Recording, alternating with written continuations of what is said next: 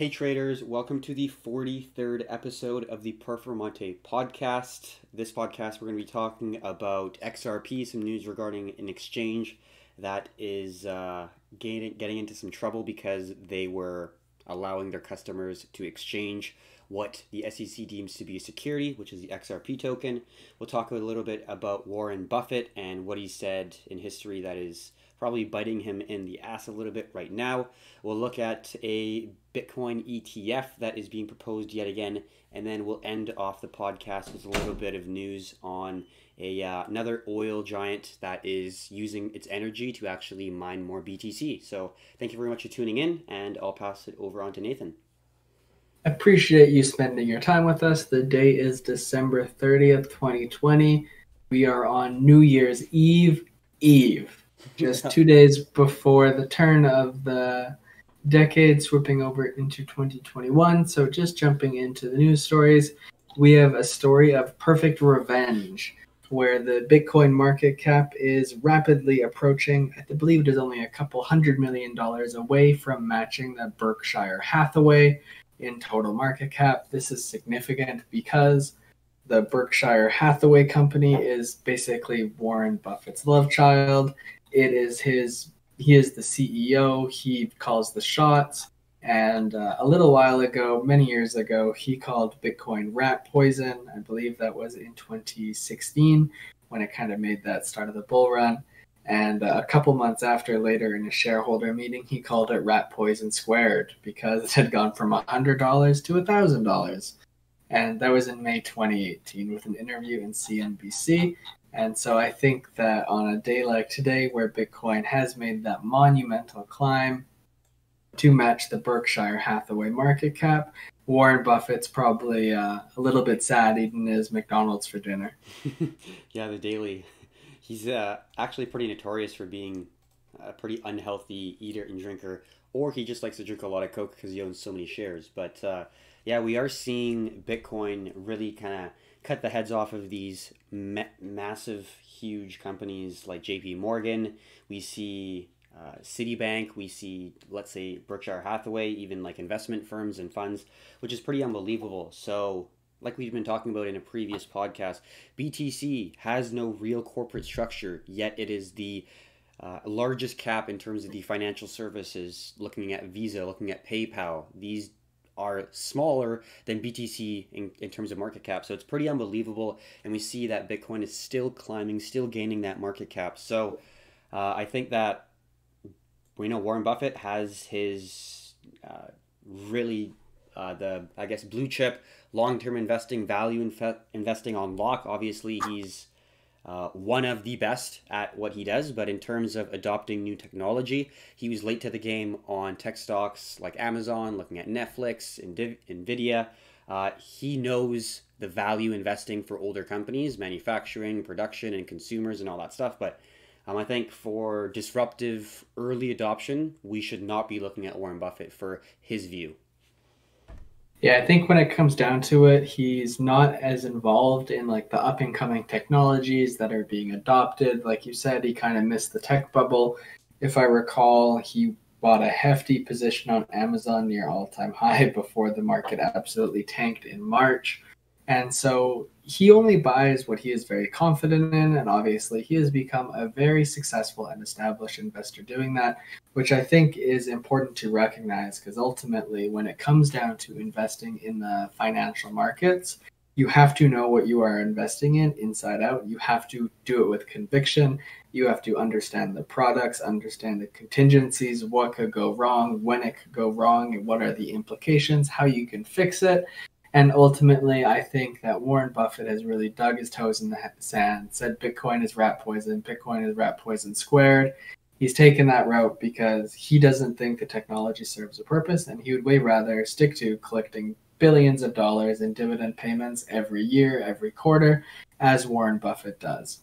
I think realistically, maybe a product of kind of how he came to be is that he really grew up when America was going through massive times of change, and you could accumulate stock like McDonald's or Coca-Cola or any of his dividend aristocrat stocks at a much cheaper price relative to they are now. And I think given that he's been doing that for so long, you've really seen that dividend reinvestment program pay off with that massive accumulation, snowball, and overall trajectory of that kind of approach, where when you look more at how modern traders, investors operate, I think they're much more interested in growth tech stocks or assets that appreciate quickly with a higher risk versus the traditional approach that Warren Buffett takes, where you buy McDonald's, buy Coke, and you wait 50 years.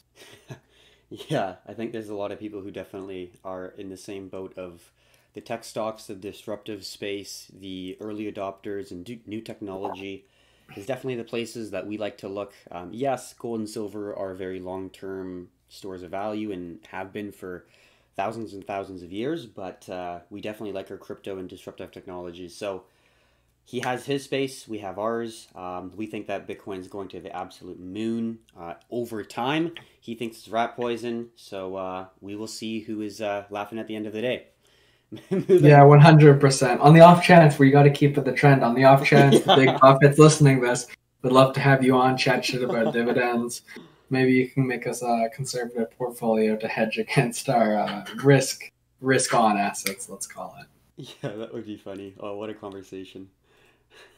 So, moving on to the next topic, we're going to be diving a little bit into XRP and the lawsuit that they have got against, or the SEC has against XRP for the unregistered securities offerings of 1.2-ish billion dollars. So, we do see a massive exchange. They initially delisted XRP. They were talking about it. It was headline news, but they did get hit, and they're getting sued over the sale of XRP tokens by the SEC. So pretty unbelievable stuff. We'll see how it goes down. Obviously, they are scrambling and really making sure that XRP is completely off all systems, but I think a lot of exchanges are going to see what Coinbase is going through and immediately be like, I don't want to deal with this. That's a lot of money for costs, including lawyers and what else there is, the regulatory hoops that I'm sure that you have to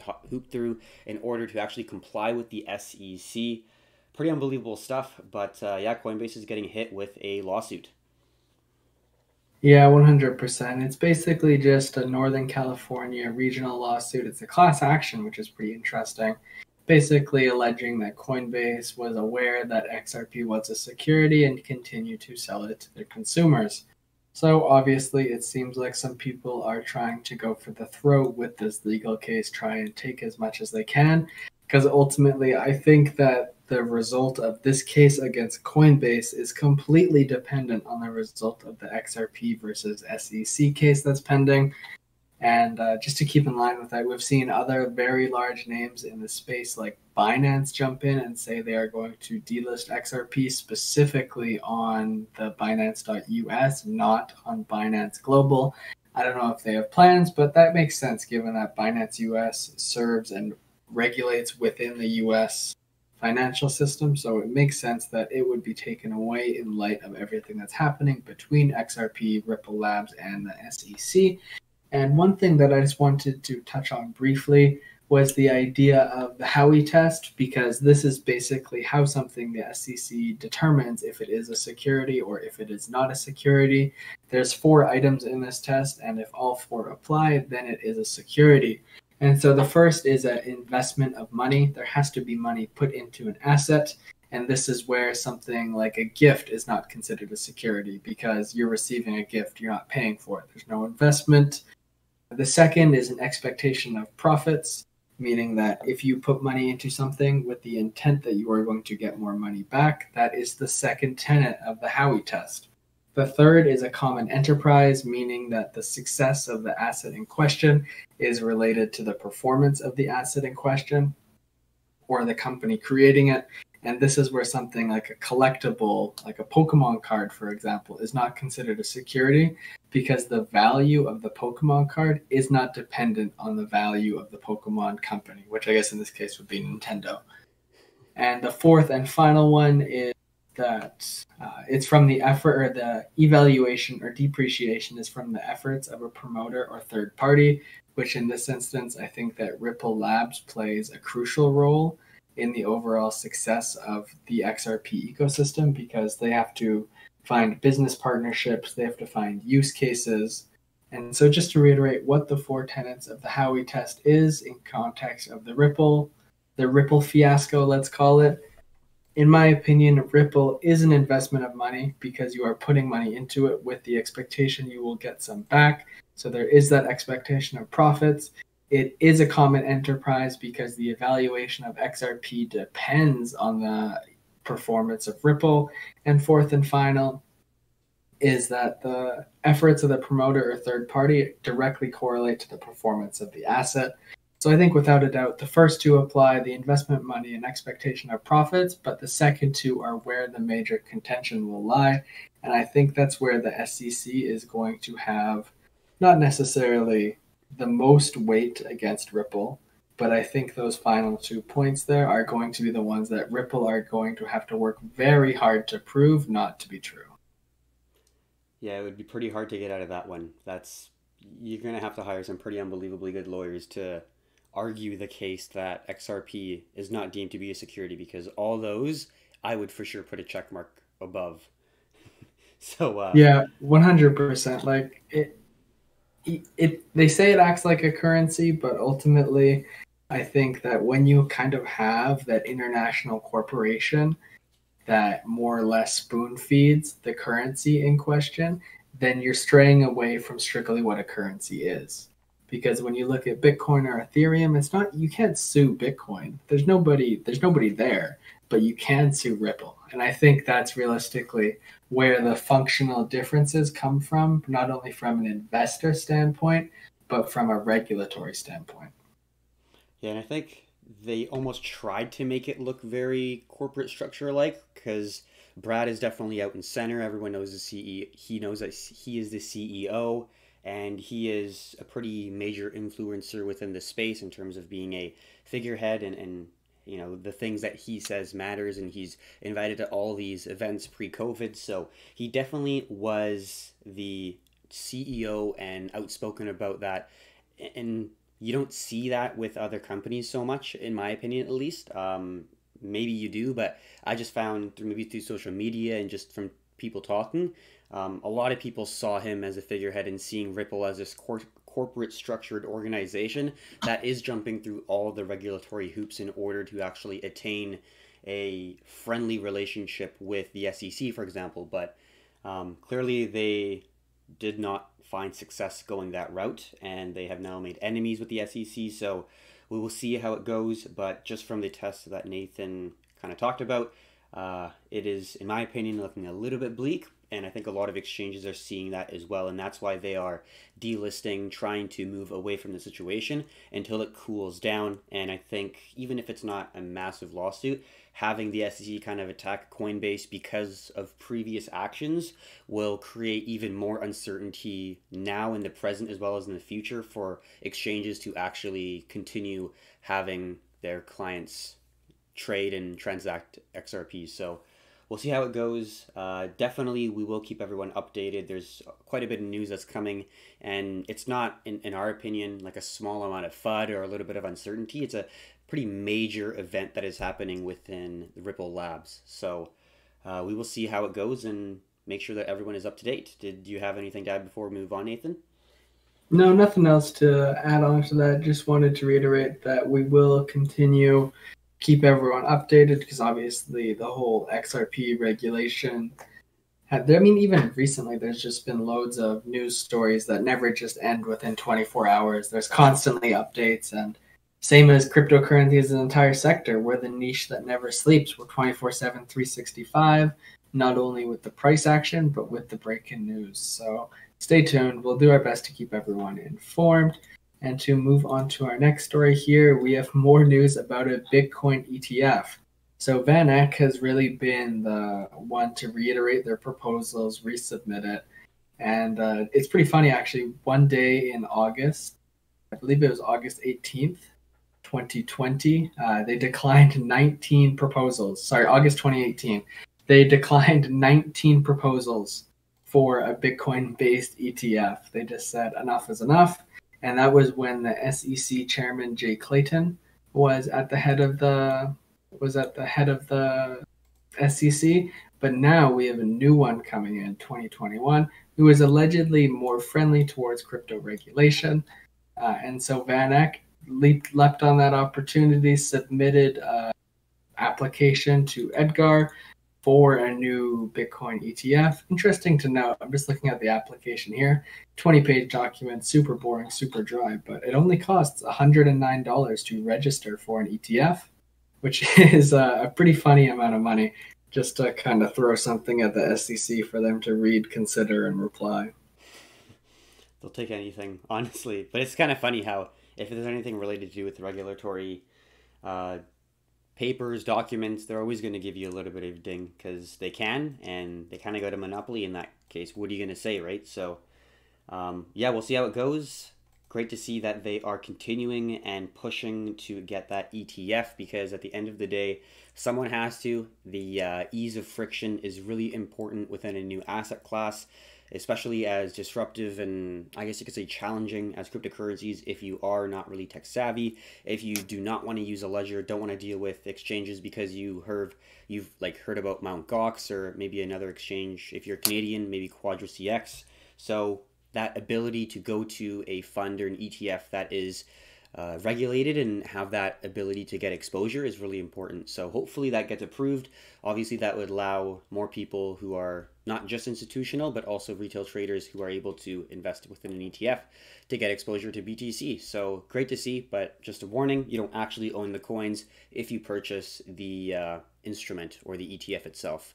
Just to make sure everyone understands. If you want to long-term invest BTC, go through the trials and tribulations, learn how to use a ledger or any hardware wallet, and you'll definitely be thanking yourself. So moving on to the final discussion of the podcast, we do see a huge oil drilling giant open up a crypto mining farm that runs on gas energy. And we've seen actually quite a few oil companies within the United States do a similar sort of kind of, I guess, excess energy recycling to some degree because they have all this excess energy where they have to use right now they're burning it, right? So it makes sense to try to use that energy for something profitable if you're looking at it financially, but you're just wasting money. So I think what a lot of oil and drilling companies are doing is using that natural gas to mine BTC, and then they're able to make more money as well as